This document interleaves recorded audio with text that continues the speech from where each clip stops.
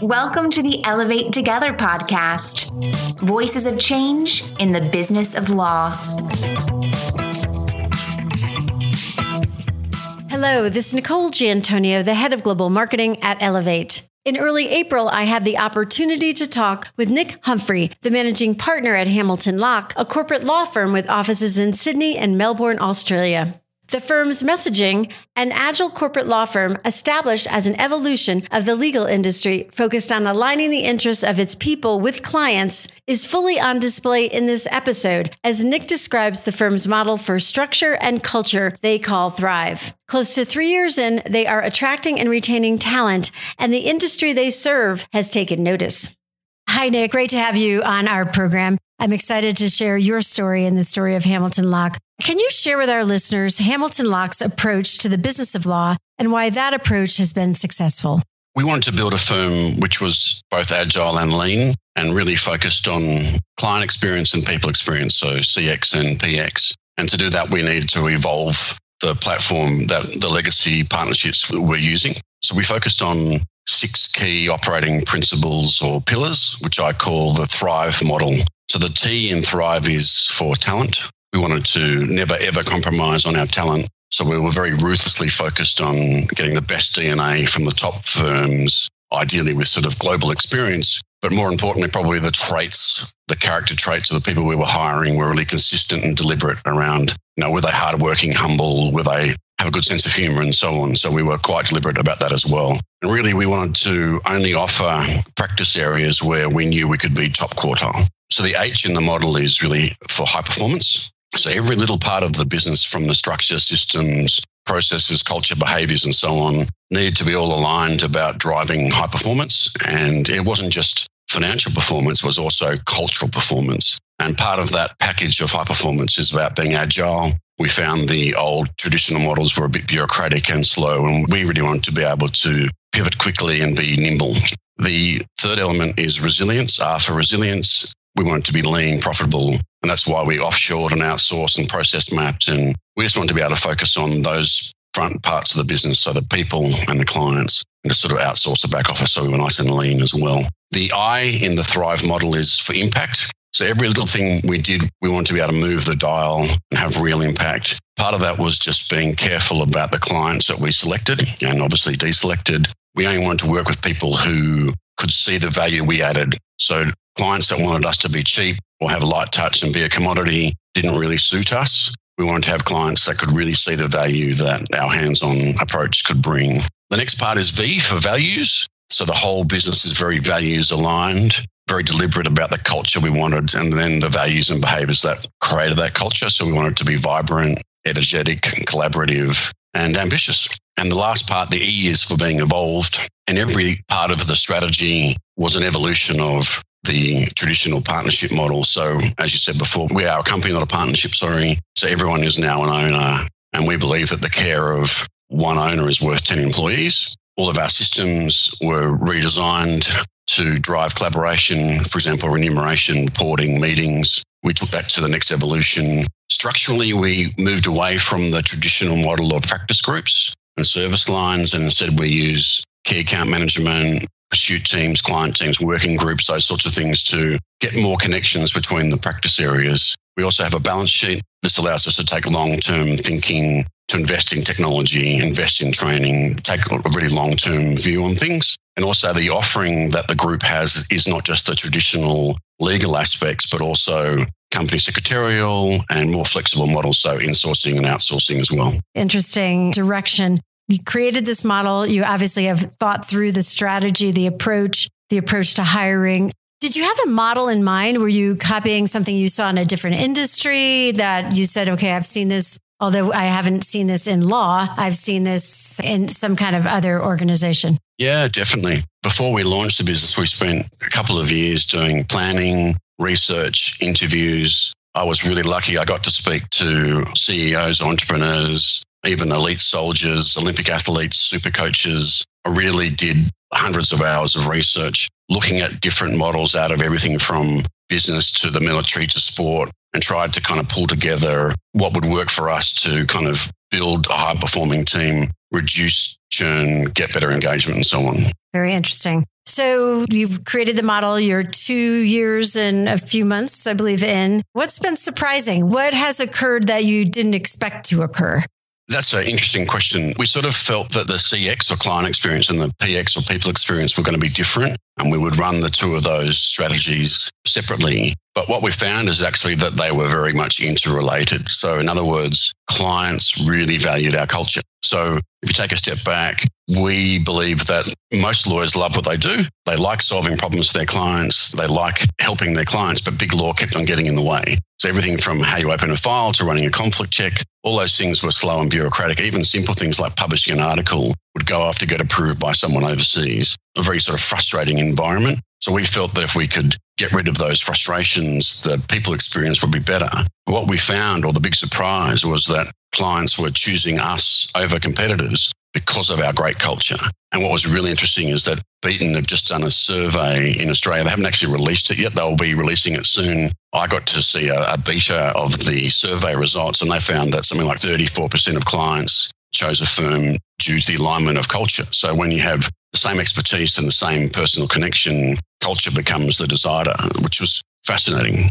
That is. And, it's interesting because I'd love to hear more about how that appears in the day-to-day work, right? So how and where you see that. I mean, do you actually see the culture of your customers and the culture of your firm blending? Is that a way that you're attracting customers with current customers? Are you seeing a difference in the relationship? Really, how has that manifested itself in the day-to-day business of law at Hamilton Locke?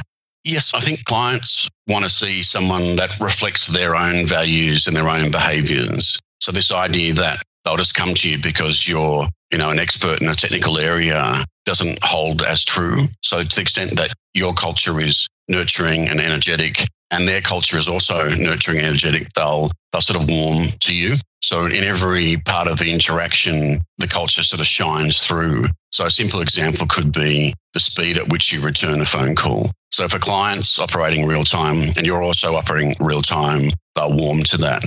Another example would just be around diversity. Our kind of firm and its culture is very inclusive and has a great deal of diversity, not just in terms of gender balance, but a simple example could be we have something like 25 different nationalities represented in the firm. People have worked and travelled and lived and studied all around the world and have all different backgrounds. That's the same with our clients. Our clients aren't just all middle-aged white men. There's a huge sort of gender diversity and diversity of background and so on.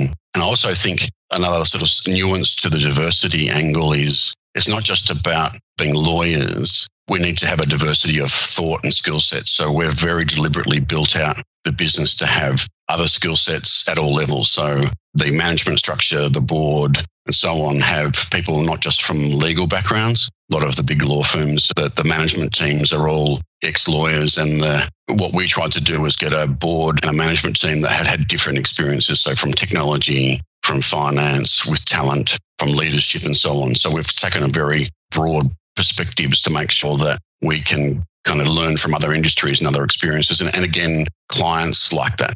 No, I can see that. Obviously, you've had a great experience. You've been able to take that white piece of paper and do research, create a firm that takes a different approach. What is that success story that for you tells you you've gone down the right road? Some of it's going back to basics around just our approach in a more granular way. So I think part of it is looking at clients' problems holistically, not just through the lens of your narrow technical expertise. That's one part of it. Another part of it is having the courage to not sit on the fence. So I think a lot of particularly black letter lawyers tend to say, the problem is this, the legislation won't let you do this. So they're kind of a traffic light, they stop you. Whereas our approach is find a solution, be commercial, don't sit on the fence, call out if you think the client shouldn't do the deal even. Another sort of theme for us is really building communities. So we'll spend a lot of our time not just having one-on-one coffees, but actually building a rich, deep community that brings together kind of key stakeholders in a niche. An example of that would be the Growth Awards, we've been doing that for 9 years now. It's got 4,000 growth companies in it that have turnover of 500 million. It's a really big, deep, active community. So with all those things in the background, we can then connect the dots. So our approach is really don't just be the lawyer use your networks and your business nous to make deals happen. So there's a whole series of deals where we wouldn't have gotten the legal work, unless we were a bit more active. So we would be doing weekly calls with key private equity funds, family offices, sovereign wealth funds, alternative credit funds, and gathering the market intelligence and then connecting the dots. So some of the really big private equity funds would do fortnightly calls with us. And I think the reality is there are so many lawyers that are doing private equity or M&A or corporate finance. To sort of stand out in the pack, particularly as a challenger brand, we had to do something really differently. Whether or not the deal goes ahead that we've helped to originate is slightly less relevant. What we're actually doing is having complex conversations with those big clients about what their needs are, what their challenges are, and the problems they're facing aren't always just one narrow area of law. It's a broad, complex, sort of faceted problem. But by having a seat at the table to work with them, to connect the dots, then we might find them a director or a chairperson or a CEO or actually a source of capital or a company to buy. So we would have dozens of files where our role was to be just a bit more than the lawyer, to be commercial, to connect the dots, and that's worked really well for us. No, I can see that partnership, especially in M&A transactions and private equity opportunities. There's a lot of trust that goes into that. In every new adventure, there are lessons learned. Was there something that has occurred either from your initial vision or the vision of the team that has been less than successful, or something that, has been harder in practice or harder to execute in practice than you had imagined?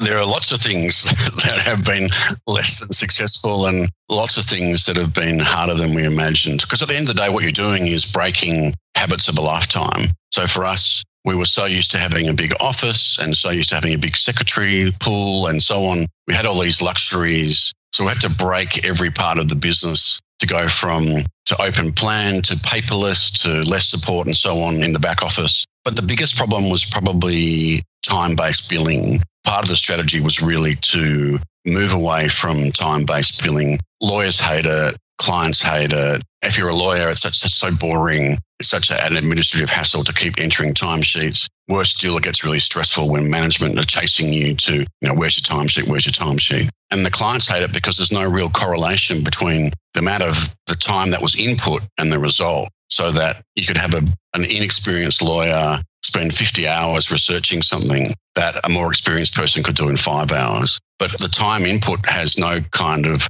link to the value you've created to a client. A really experienced, talented lawyer or partner could walk into a meeting that's had lots of frustration and politics and no movement, and just through their experience and their style and approach, get things moving again, solve the problem in a win-win sort of style. That could save a $100 million deal from falling over. Well, what's the real value to the client? The other thing with the sort of billable time is it seems to sort of track and reward one thing only, and that is how much time you put on the clock. If you want to try and reward other things like, is someone living our values? Is someone supporting our culture? Are they active on the non-financial things like training or building community and so on? How do you stop thinking just about time and start thinking about how would you measure and track those things? That was the strategy. And we certainly tried all sorts of things like retainers and fixed price and all-you-can-eat models. So a large number of our files on an alternative fee arrangement. But the reality, or the thing that's been less successful than I would like, is that time still is infused in the fabric of a law firm. So everyone still thinks about how many billable hours they're doing. Clients still want to see breakdowns of time that's been input and hourly rates. And we're still trying to measure people on their contribution on the non-financial stuff through the hours that they've put in. So we found that habit of thinking about everything from a time perspective had to be broken. So what we've tried to do, and it's a work in progress, is just stop thinking about time. Don't have a time-based target. Don't pay bonuses based on time. Don't track non-financials based on time. Focus on trying to measure and collect a whole range of other data. So 360-degree feedback loops from staff. What was the real impact of the project that they ran? So if it was a non-financial project and they were leading a working group, the fact that they joined a working group is awesome, but they could have spent 100 hours and got no result. If you go back to one of our core kind of pillars of that Thrive model, it was, did you get an impact? Did you get a result? So those working groups are little 100-day sprints, for example. You've got 100 days to do a project, automate a document, use AI on a deal, whatever the project is, you've got 100 days and you've got to get impact. So it's trying to get away from focusing on time and in the input of time. And actually we're saying, well, how do we get it focused around the value we're really adding and the impact that people are really having both on client projects and also within the firm. So it's too early to tell whether the changes we've made will kind of destroy time-based billing, but I think it's a big project that's worth focusing on. Let me ask, are you using a legal project management system or matter management systems or both to help monitor that and to get to the outcome that you've discussed with your client? Are those kinds of tools being used is the question. So when people talk about the technology, they always think about automation or AI or something, but the best technologies are really the process mapping and project management tools and also the connectivity tools and sort of PX, so 15.5, for example, and Action Step all have with them project management components. So that at the end of the year, you can kind of get all this different data about what was people's plans, both from a client point of view and then in terms of their contribution to the firm. We can track it on a weekly basis throughout the year. So again, that's something we're experimenting with and that's pretty exciting. Is there a specific market driver that you think is at your front door or something that your firm needs to be addressing at this point?